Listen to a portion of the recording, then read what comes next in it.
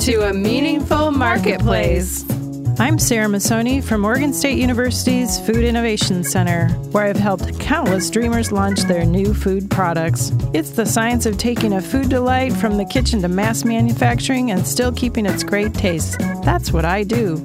I've been called the woman with the $1 million palate, although I haven't tried to cash that check yet. Listen in weekly for real-life stories. I'm Sarah Marshall, owner of Marshall's Hot Sauce and author of Preservation Pantry, modern canning from root to top and stem to core. I love inspiring business owners to get started on their journeys, encouraging folks to be part of their local community, and I'm excited to help business owners tell their stories. Join us as we explore the journeys of women entrepreneurs in the food and beverage industry.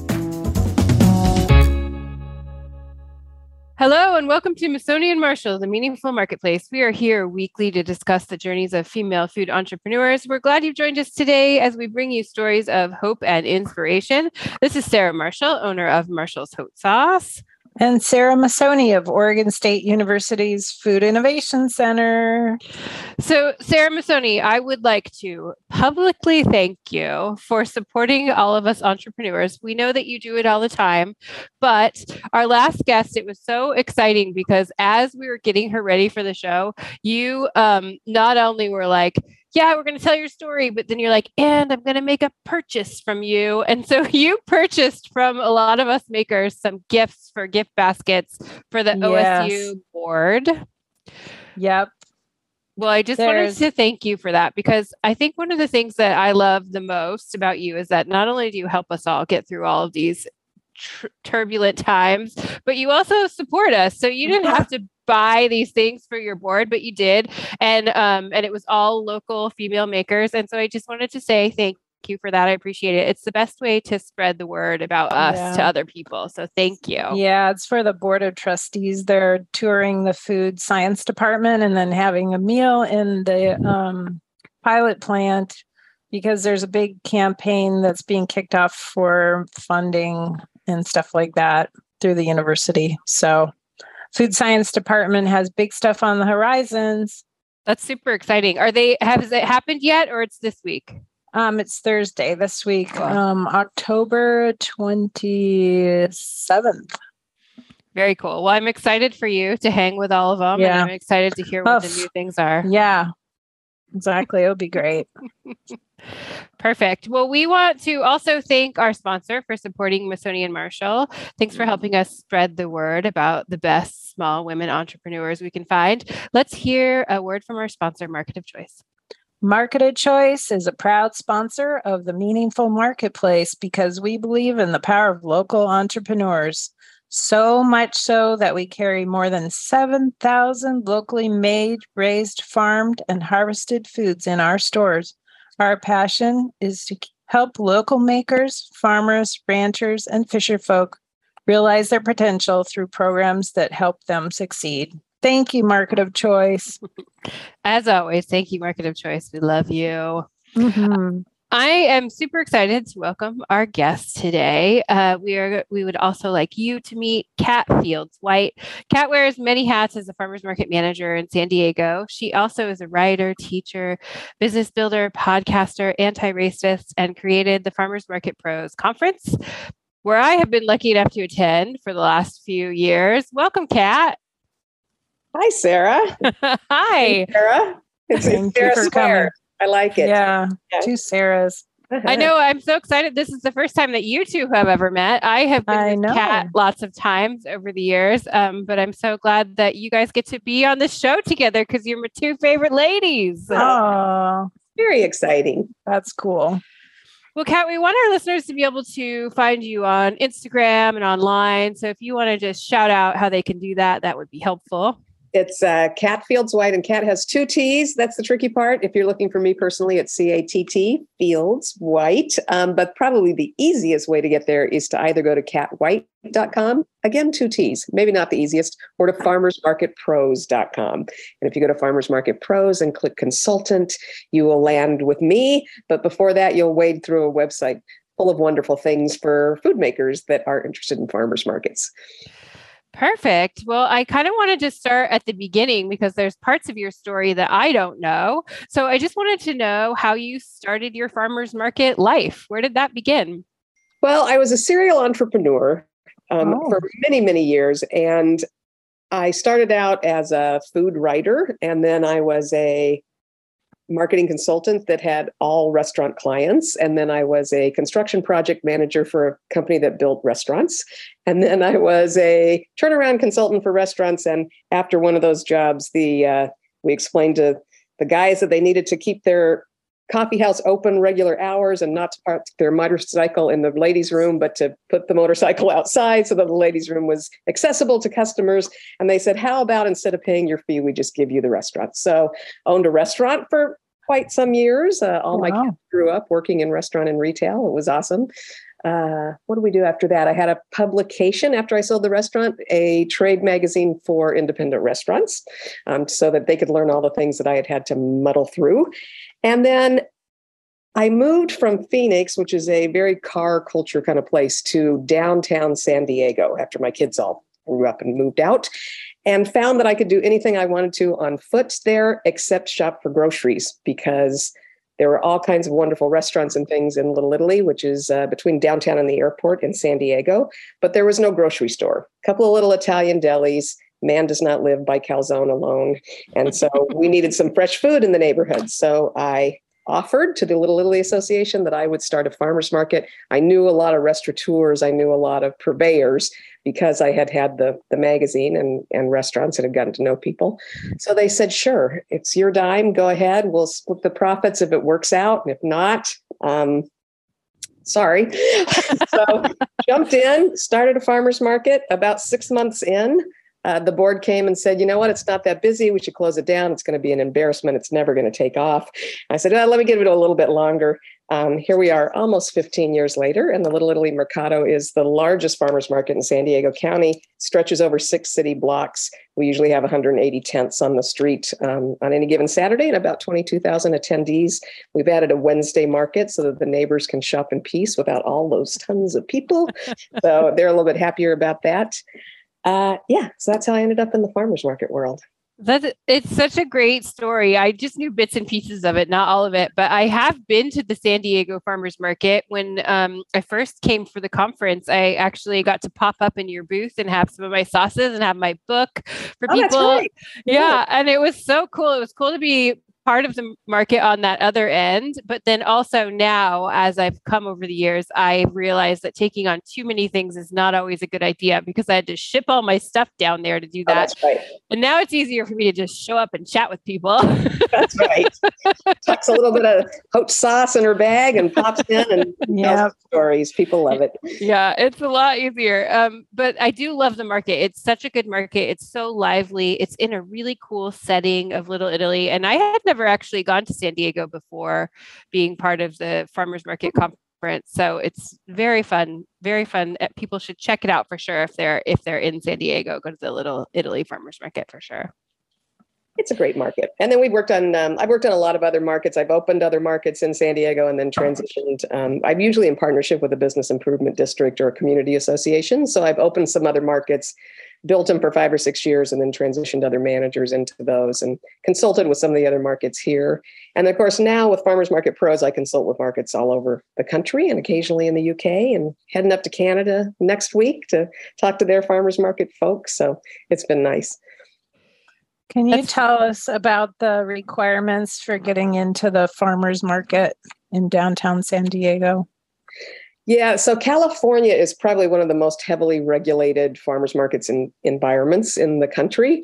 Along with all the other regulations, California strongly believes that if there's a federal regulation, we would like to see it and raise it 10. So it's very codified here. The California Department of Food and Agriculture, we operate under their direct marketing laws. So in the certified side of the market, and it's not necessarily visible to customers, but there's actually 2 events that happen at farmers markets in California.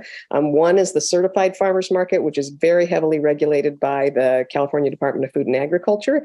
And then the other vendors that cannot be touching the farmers have to all be contiguous. The other vendors are technically in a separate associated event, which is generally regulated by the health department in whatever county the market is in. So to be in the certified farmers market, you have to be a certified producer. This leads to a ton of confusion because every time anybody hears certified, they think organic. Certified producers are not necessarily certified organic. That's another level of both federal and state regulation that they may add on, but they don't have to. But a certified producer has been inspected by their county ag department, and the ag department continually certifies them. They renew every year to prove that they're growing what they sell. So they can't buy anybody else's produce and resell it. We can't host anybody selling fruits, vegetables, eggs, cut flowers, herbs, nuts, a variety of other things. We can only host growers to sell those items. We can't legally host anybody reselling produce, which is great. That was kind of our tone when we went into it anyway.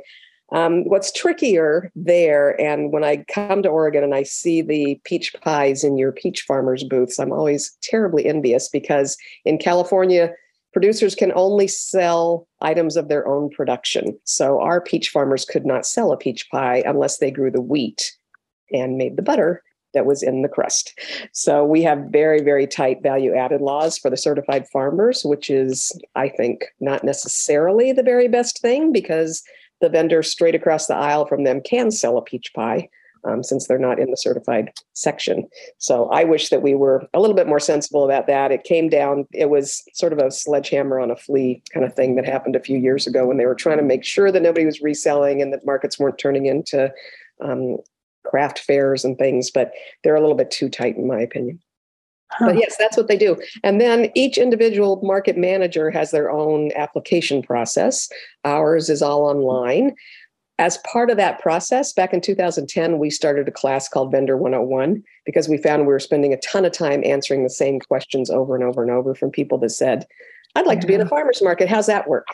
And, a percentage of those folks, after we walked them all the way through it, would start at the market and some wouldn't. So both to make it more likely that new small farmers and food makers would be successful in the markets and also, honestly, to preserve our staff's time, we started this Vendor 101 class. We walk folks through business formation, how to get the various permits that California requires, how to do a quick feasibility study to make sure that they can charge enough for their product to make a profit, some market etiquette, some packaging and labeling, both the legalities of that and the marketing parts of it. And then we give them a little marketing class and take them through the process of applying for markets, whether it's with us or a different market manager in San Diego County or beyond. So that's part of our application process. They're not required to take the class, but if they've never been in markets before and they apply to us, they're much more likely to get in if they take the class. We want people to arrive at the market ready to be successful. I think that's really important. Here we have something that's a little bit similar, like in our city, which is called Getting Your Recipe to Market. And it helps, people to be able to figure out all those things if they don't quite know. And sometimes what they recommend is, in your area to talk to the market managers to see what kind of need there is, because sometimes, the market managers know best what the market needs. And sometimes we have entrepreneurs that aren't exactly sure what they want to do yet. They're trying to figure it out, but so they can sometimes talk to the market managers and see what need is there and then sort of get on the right path. We see that happen frequently, especially because, and I think this is true all over the country because I do deal with a lot of market managers from all over. There's certain categories that are also tend to be very saturated. Everybody bakes. And so we get tons and tons of applications from people that are baking. And sometimes we'll say, well, I just have to let you know that in our markets and in these other 6 markets that we're really familiar with, I can tell you that nobody can take another cookie. However, there's lots of people selling hummus and dips and that kind of thing, and nobody's selling crackers. So if you can take those same skills that you would use to make a cookie and do a line of crackers, you will be welcomed into markets. Or while you're playing with that flour and other ingredients, you could bake fresh pasta. There's only one vendor in the county that's making fresh pasta right now. So maybe think about that. So that's exactly part of our program as well, Sarah, is that we suggest to people that they check in with market managers, that they go look at markets before they go any farther down the path of thinking they want to get into one, see what's at the market, see what pricing is, chat with the market manager and see what kind of things they need. Yeah, and I want to make sure that our listeners know that market managers are very approachable. You can go to them at the farmers market and talk to them, or you can always, send an email. But that's what I've done before. Even just when I go to other cities, I'll usually ask Kat if she knows who the market manager is in the place and reach out. I did that when I went to Palm Springs, and she gave me and some friends a tour of the market, introduced us to different vendors. And it was a much different experience than if I would have just gone solo. And so now, after that time, I just do that when I go around. So, I'm in Astoria now. The farmers market here is very different than the farmers market in Portland, but it's fun to meet the people that run it and then meet the different vendors that are here. It has a very like dark arts witchy feel at this market, which is cool. And they have a whole different set of produce because we're right by Longview. So there's lots of cranberries at the market, like tons of cranberries. And then people doing all these different things with cranberries because they can do that here. They can offer cranberry juice, cranberry jam, cranberry whatever, because we have those laws. And I think, Sarah, we've talked about it before. You probably know more about this, but isn't it the Pickle Act that made it so that our farmers could do that? Yeah, if you grow, you can produce, but you do have to put on your label that it was produced in a non-certified kitchen. So, but sometimes people just don't really care if they know they're getting it right from the person that is growing and processing it. We have found when they instituted our Cottage Food Act in California, a lot of the people in the farmers market industry come from food service, and we were very surprised actually to find out, because in California everything goes to referendum. We were very curious to find out that most customers don't care at all if you're making food in your home kitchen. They do not care. They're like, oh, it's homemade. Everything's homemade. That's fine. Is there a cat on the counter? We don't know. We don't care. It's so added fiber, right? Right, for sure. I'm curious that it's called the Pickle Act though, because we do have limitations. Or the pickle bill. Yeah, our you can look it up. Here are limited to foods that are not potentially hazardous, and generally speaking, they won't do fermented or pickled things. Yeah, exactly. It has to be something pretty straightforward and simple. So I noticed a play on word.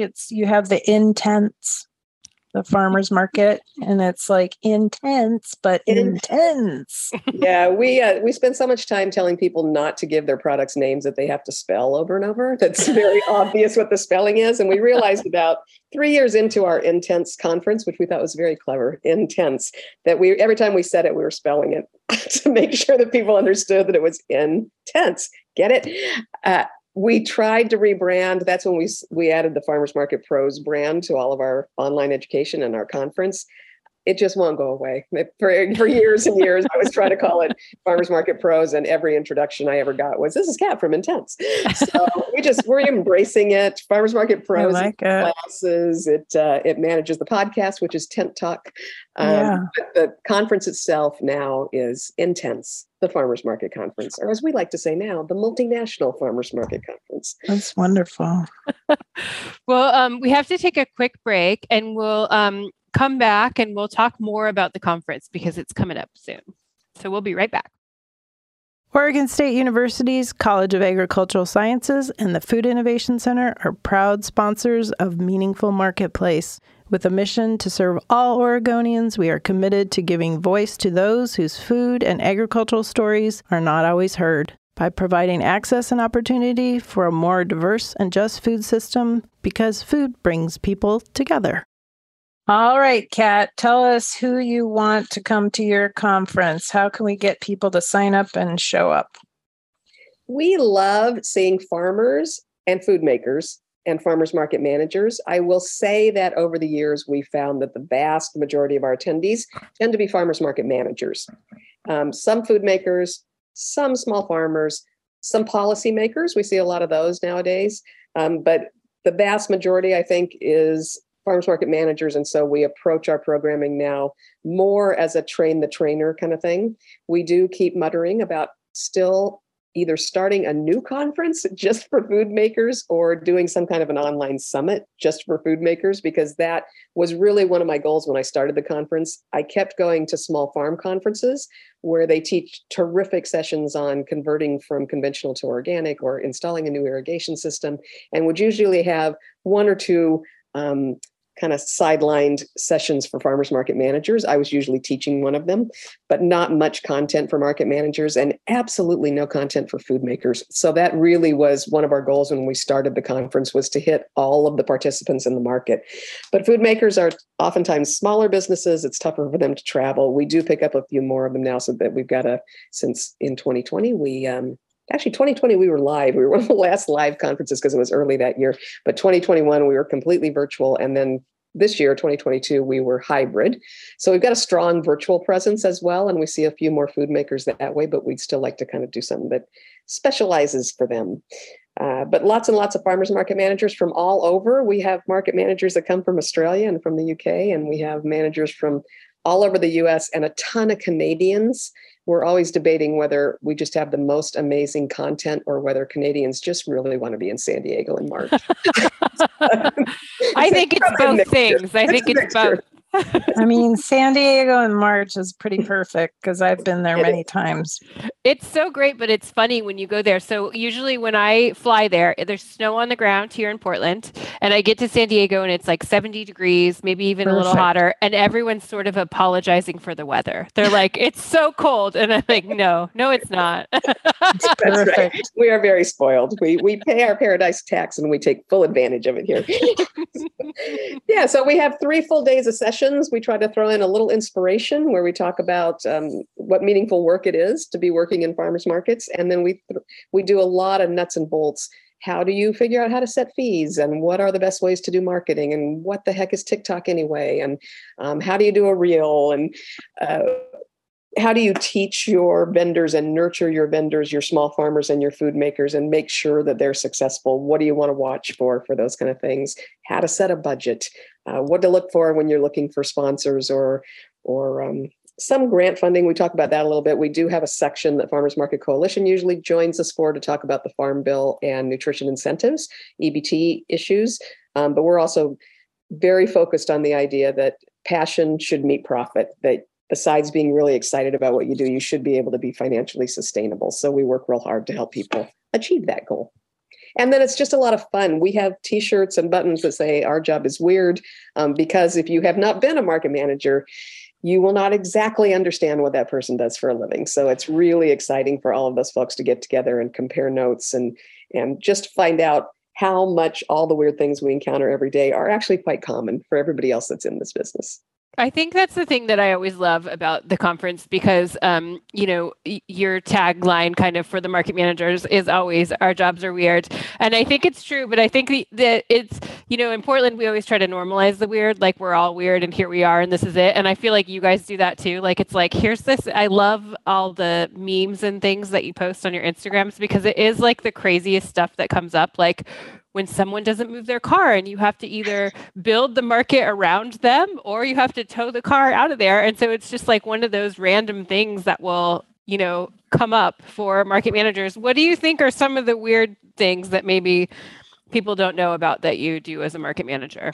Well, it's really funny, actually. Even our board members in Little Italy will show up and say, so what do you have market staff for? I mean, these people just show up and set up, right? No, not exactly. So we are having to look at fire lanes and making sure that there's 20 feet between the booths in case a fire engine wants to run through. And we're not supposed to have pets there, but Little Italy is a very dog-friendly kind of place. And so we just post lots of signs and then don't do a thing about it because we can't. There's the cars. Cars are a whole range of things, towing cars, building markets around cars, of course, that's always happening. I think our meme last week, and I got a shout out to Justine, who's one of our team members that is the master of memes. Every Friday, there's a very funny meme out, but showing us all squinting because it's 5 a.m. and it's dark and we're trying to figure out who that vendor is that's setting up on that street and are they in the place that they should be? So there's just a lot of things that customers in general seem to have the impression that the tents just rain down from the sky. I mean, it looks like camping. How hard can it be? But there's actually tons of regulations. There's a lot of thought that goes into arranging a market, trying to curate where you put certain people in the market so that they'll be near another vendor whose products might complement theirs, not putting everybody right on top of each other that does exactly the same thing, but having enough thematic logic to your aisles that people who are trained to shop in supermarkets get it and can shop easily without their minds exploding. So there's just a lot. And then of course we're marketers and we're we're traffic control people and we're Port John orderers I and know. all those things. I was going to say, not only do you have to keep the peace among like vendors and shoppers and everybody, but you also have to be in charge of people have to go to the bathroom somewhere. Right. So Exactly. you have to either haul in a porta potty or see if you can use someone's, some of our farmers markets will use bathrooms in certain buildings and like pay a fee or something like that. But there's always like the toilets to think about. That's right. There's always the toilets. Yes. And, pet waste and just all the exciting things that happen when you're working outside in all kinds of weather on city streets. Yeah, that's a lot of stuff and I bet things get weird. That's right. It can get weird. Our job is weird. We want to make sure that people know about your podcast and who you would like to be listening to that podcast, what they will get from it. So let's tell people about it. Yeah, so the podcast actually is much more aimed at all of the members of the farmers market community. So we have a lot of listeners that are food makers and small farmers and market managers, and good to know some policymakers. We've had some outreach actually from Congress people that have said, somebody handed me a little round flyer and I would listen to Tent Talk, and that's interesting to know. So all of the participants of the market listen to that. Typically we'll have maybe one episode during the month that's just the three of us talking. Bridget and I are both market managers. Justine was a food vendor who is now a podcast producer and podcast host and website manager and conference logistic person. She's a miracle worker. So the three of us sometimes talk about an issue, and then we have guests the rest of the time. And those are typically market managers or they're food makers, or we just had a crafter actually for the first time that sells at the markets, small farmers, somebody that's on a farmers market board and can explain how all those folks work together to make decisions. And we talk for about 45 minutes and seems to be popular. I was never a podcast listener. So I'm a reader. I'm more of a get my information through my eyes kind of person. And Justine and Bridget really thought it was a good idea to start a podcast for some years ago. We're now on episode 216, I think, and we have really podcast every week for all that time. And they dragged me into it a little bit, kicking and streaming. They said, it's like radio, except it's on demand. You'll be fine. I'd done a lot of radio. That was good. And we've just had such a good time with it and have really expanded our reach. And we like to say it's a gateway drug to the online classes and the conference and all that. Anybody can listen to a podcast. So we really enjoy getting the word out there. Obviously, as you are doing, it's free content, and it means that anybody can access it no matter what level they're at in the farmers market business. And so it's been great. I'd like to say it's not really for customers, but obviously it's on Spotify and iTunes and all those places, and anybody can tune in. We do occasionally have customers say that they've listened, but what we see more, that was a little bit of a surprise for us, is that a lot of small business people who are not in farmers markets, who are just small retailers or wholesalers, have told us how much they appreciate it. So that's been nice. I have a question for you. I'm changing the subject. Do you have musicians at your market? At this point, we have musicians that are buskers, and that's all. We used to, and we've never hired musicians because in California, as mentioned, everything's highly regulated and very litigious. Were we to hire musicians in California, we would need to make them employees. Yeah, so I was at the San Luis Obispo market, I think last Thursday, I think it was last Thursday, and they had great music on the ends of that's a huge market. Have you been to that market? I have been to that market. It's the last market I was at before COVID, California. Yeah, and they had great musicians at the ends of the market. It was great. We tend to get really good musicians. We don't schedule them anymore. We used to. So they just show up and they got their home. Yeah, they just set up. They just show up. There are people, they had like a circle dancing. It was great. There was an old guy busting a beat. He was a real tall guy, just old, probably in his 70s. He was like all over the place. It was really great. We love having the music, and at the same time, what we want is ambient music, because we don't want people to stop and sit and listen to music. We want people to shop. Oh, no. That's what keeps the food makers and the farmers in business. It was busy.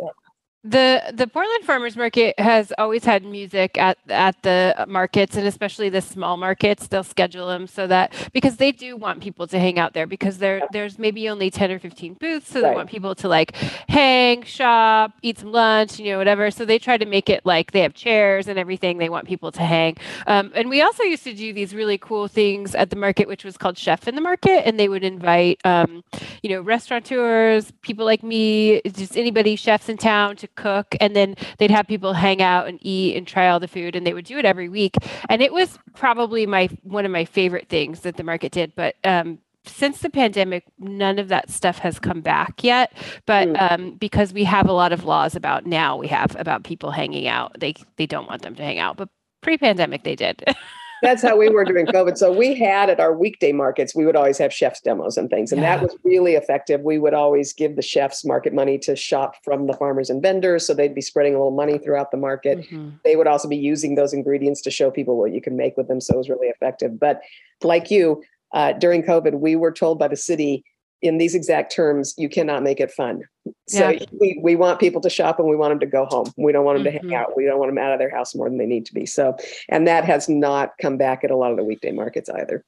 Yeah, that's how the markets here still are. I hope, of course, someday they come back because it's my favorite. I love to teach people to cook. I love to feed them. It's like I would get so excited when I would do those things because I would go do them at different markets that I didn't have a stand at. I would do them on other days. So hopefully someday they come back. Yeah, for sure. I think it's fun entertainment, and it does really get people to shop if you give them like a list of ingredients just from the market that they need. It's really fun. We usually ask this question of our makers, which is what product tells your story best. But I'm wondering if there is a market item that tells your story best. Ooh, that's a good question. That is a good question. And for me, it's probably berries.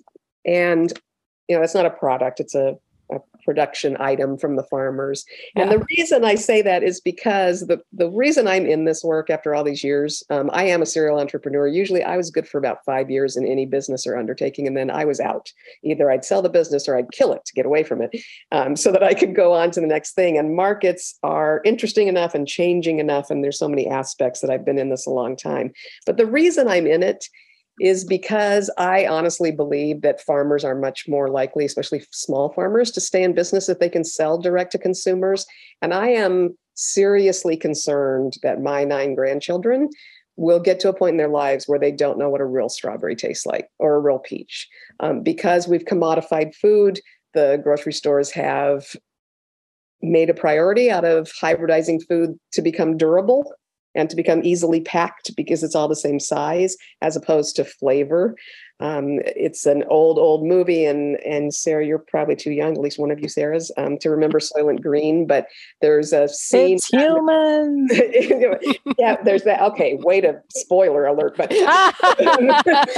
also there's Edgar G. Robinson, who is trying, his dying wish is to taste a strawberry again because he remembers that from when he was a child. Yeah. And my grandkids now can very clearly identify the difference between an apple they get at the farmer's market and one they get from a store. Same thing with berries. The freshness of food affects its taste enormously. And I want the next generations to be able to access that kind of food. And I believe that farmers markets give farmers a leg up in terms of finances, and that it will enable them to keep farming. And I'm afraid if we don't do that, if we don't start watching it a little more closely, that we're going to lose farmers and we're all going to end up eating goop. Ooh. Terrible idea. And riding around in wheelchairs. Right. I feel like you're doing all the things to make sure that that doesn't happen. And I think that it's wonderful and great. And I'm glad that you picked berries, because I do think that that's one of the things that as soon as we go to San Diego, we get there and my daughter is like, we have to get berries because, we're like 8 months from berries from up here. And then citrus is a big one that we don't have up here that we always get when we're there. So I always get kumquats, berries, and then avocados because we don't have avocados, yeah. So I'm spending part of my time in Philly now. I'm part of time in San Diego and part of my time in Philly. And one of my older grandsons came out a few months ago while I was in Philly, and we went to the market as one does. And he said, "Where are all the oranges? And why can't I get an avocado?" Because, it's very instructive for him that, yes, we're overflowing with that stuff in San Diego and in Arizona where he lives full time. But in Pennsylvania, not an array of different kinds of apples, which is wonderful. It's not just the 3 top sellers that we've kind of hybridized things down to, amazing apples, but oranges and lemons and not so much. So they probably sell Philly cheesesteaks there at their farmers market. They do. Yeah, Philadelphia markets actually don't have any prepared food. It's an interesting thing. Oh. They've got a whole different kind of model there. Interesting. Yeah. We like to ask our guests what a typical day would be like for you. I think that this will be, it'll be weird because that's your job, but what's a typical day like for a market manager? So a typical day, if it's the market day, we're up super, super early and we're out there marking certain parts of the street that have to be identified freshly every Saturday. Many of the vendors at this point know where to go, but some of them don't. We've got booths that wind around fire lanes, so they're out in the middle of the street. We set a lot of barricades. We put a little chalk on the ground that we will have to suck up later because you can't let chalk go into the ocean in San Diego. It's a stormwater issue. We direct especially new farmers and vendors or people that have new staff members to where their booth is. About the time a third of them are set up, usually the sun's coming up, which is lovely. And then we keep doing that and pushing people back against the curb when they need to be and make sure the porta potties are in the right spot. And we welcome each team member in and assign them a section of the market to watch. And then throughout the day, we are posting and reposting Instagram things that extend to Facebook, and we're watching for unhomed citizens that are having a tough time. Sometimes we're right down in a very, very urban area, so we need to watch that, make sure they get fed, but that they don't rile up other shoppers. And we're watching for dogs with long leashes that might be trip hazards, and we're checking in with our farmers and vendors to make sure they're doing okay and that they're feeling good, and depending on the weather, how things are going for them.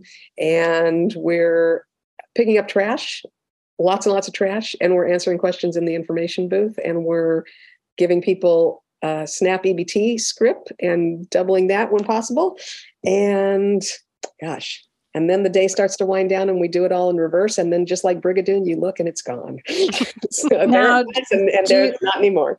Do celebrities ever show up at your farmer's market? We've got a bachelor and bachelorette group couple that shows up frequently. I don't recognize them, but Bridget does. We've had a fair amount of chefs come through. I was at the market in DC, one of the markets in DC not too long ago, and Jose Andres was there, and I was very excited. If anybody knows him and can get him to come to the Intense Conference, let me know. I understand he's got his hands full most of the time with bigger things. But we do see a lot of chefs at the market, and we see some Southern California celebrities that are day tripping down from LA that pop through. That's fun. Yeah. It's a good time. At one point, you were talking about taking the Farmers Market Pro Conference on the road. Is that still on the table? It is still on the table. I think we're probably going to do something back east before too long. It's been interesting spending time in Philly to find out that the markets back there take you a little bit more seriously when you're not just a Californian. They are suspicious of Californians back on that side of the country. So I have talked to a market organizer in DC, in fact, who would really like us to do at least a short version of the conference back there, maybe mid-year. And then we're thinking very seriously of doing an on-the-road show just for food makers, where I think it needs to be a little bit shorter. It needs to be closer to their area. So maybe we can do a one-day thing and get a tour bus and get it rolling around. I would like to do something in the Northwest, actually. Yeah. Well, we can host it. Yeah, that would be super fun. Before the pandemic, I remember you talking about it, and then I was like, "Oh, I hope it comes back." I want to go on the road with the Farmers Market Conference. I think it'll come back. I've got a terrific operations manager now at the markets, and I am one more time. I tried to do this in 2020, was going to be sort of my last year on the street every Saturday. I'm not on the street every Saturday anymore. Alicia is definitely there, and I would say another year or so, and I can probably again, try to make sure I get out of the markets barring any new pandemics or excitement that require me to hang around a little longer and figure things out. But yeah, it's a lot of fun. I'm out at a lot of other people's conferences right now, talking to them. I'll be in Canada for the BC Farmers Market Conference in early November. This may come out after that. And I'm at a lot of conferences throughout the year. And then the big public market conference for Project for Public Spaces, which is next June in Toronto, will be up there. So it's fun to get out and talk to other people that are doing this work. That's cool. And just for our listeners, because I know Kat mentioned it, but just so you know, for the Farmers Market Conference, if you go to the Farmers Market Pros website, you can register to go in person in San Diego, but you can also register to do it virtually. So if like travel is hard for you, or as a new maker, I know it seems to pay from your business, so you can still do it virtually. And I really like that aspect of That's it. True. And it's been really nice. We found that it's expanded our reach a lot. I just got a whole packet of information from somebody that did a big tent ticket. So you can buy one ticket that's good for 10 people in your same organization or market. And then you can get together and watch it together and then chat amongst yourselves, since you missed that face-to-face thing that you would get in coming to San Diego. And we got really, really good reports and reviews from those folks about how much they liked the online conference. We have a great facilitator that manages that so that folks watching at home can throw questions at the speaker and we kind of field them from the computer. And it's nice. We try to make a big effort to make sure that our virtual attendees are also really involved. Of course, you don't get to go to the beach and have a drink at sunset. So there's some things that you miss. And I do think it's so great to do it in person, because I've met a lot of wonderful people, a lot of wonderful women, I will say. A lot of your speakers are just these really amazing, powerful women. And I love going there and meeting them. We've had quite a few people that I've met at your conference be guests on the show, because I want to just like keep connecting all these great makers. But I think if you can go in person, it's really great. It is an awesome time. And there are a lot of women in this industry.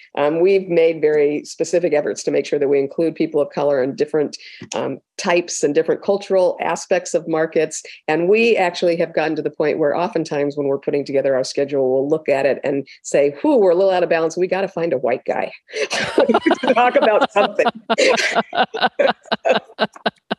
So that's an enviable place to be, I think. I think we've got a nice balance of speakers. So we always like to ask our guests what they need from your community, from our community. What can we do to help support your farmers markets and your business? The very first thing you can do to help support farmers markets is shop at them. That's extremely important. Wherever you are in the world, shop at your local farmers market. Get out there, get to know your farmer. The money that you pay a farmer goes right in their pocket. The money that you pay at a big grocery store is split among a lot of people trying to earn a living from that same piece of fruit. So shop at farmers markets for sure. Come to the conference, listen to Tent Talk. Those are all good things for us. And if anybody knows Jose Andres or maybe Michelle Obama and can talk them into coming to speak at the conference, we'll be best buds. We always try to tweet at people to see if we can get them connected. So we'll give it a go. Right. Give it a go. If anybody can do it, Sarah Marshall can. That's what I'm thinking. Somebody knows somebody. Right? I'll always at least try, you know? Always Why 3 not? degrees of separation, right? That's right. Amazing. And then do you have any advice for people who are currently dreaming up a business? Well, I mean, the obvious thing for me to say would be take Vendor 101, because we do say that there's 2 good outcomes from that class. And whether it's Vendor 101 or any other good incubator kind of program, and I think y'all may do something like this. I know that there's some others floating around. Do get that education, do get the background before you start, because we say there's 1 or 2 outcomes to our Vendor 101 program. And this is going to be true of any type of program like that. And the first good outcome is that you learn what it takes to get started, and you determine that you really can make a living selling your product, and you know how to get the permits, and you know how to move forward. And then the other perfectly good outcome is that you find out that job's not for you. That's not what you want to do with your passion, that it's a little bit more complicated and a little bit more expensive to get started than you thought that it was. And that maybe you want to do something else. Maybe you want to keep making that product for your family, or maybe you want to make it as a specialty that pops up once a year. You may find out that farmers market life is just too much, and that's okay too. That's another good outcome without spending 2 years of your life and a whole bunch of savings finding it out. We like you to go get that education and make sure that this is the right fit for you. And can people take your Vendor 101 class online as well? They sure can. Yep. Cool. Yeah. Perfect. You can find that at farmersmarketpros.com as well. Actually, we're working with a lot of groups in different states right now to kind of white label their own Vendor 101 program and add some specifics about their permits and things. So anybody can sign up now, and we make sure that you get that information that's relative to you wherever you are geographically. Perfect. That's great. Well, unfortunately, ladies, this is the part that I hate, which is that I have to tell you we're out of time. All right, then. I think we crammed a lot in. I think so too. I'm so glad, Kat, that you could be on the show. I'm excited for people to connect with you and come to the conference and be part of your world. So thanks for taking the time to chat with us today. Thanks for having me. Thank you. We record Missoni and Marshall live every week. You can find us on your favorite podcast platform like iTunes, Stitcher, and Sarah, we're on a new one. Spotify. Thank you to our audio engineer, Lon, and our production assistant, Chelsea. If you'd like to be a guest on the show, you can DM us on our Instagram, Sony and Marshall, and we will be back next week. Thanks for joining, everybody. Bye. Bye for now. You're listening to the Startup Radio Network. Listen, learn, launch.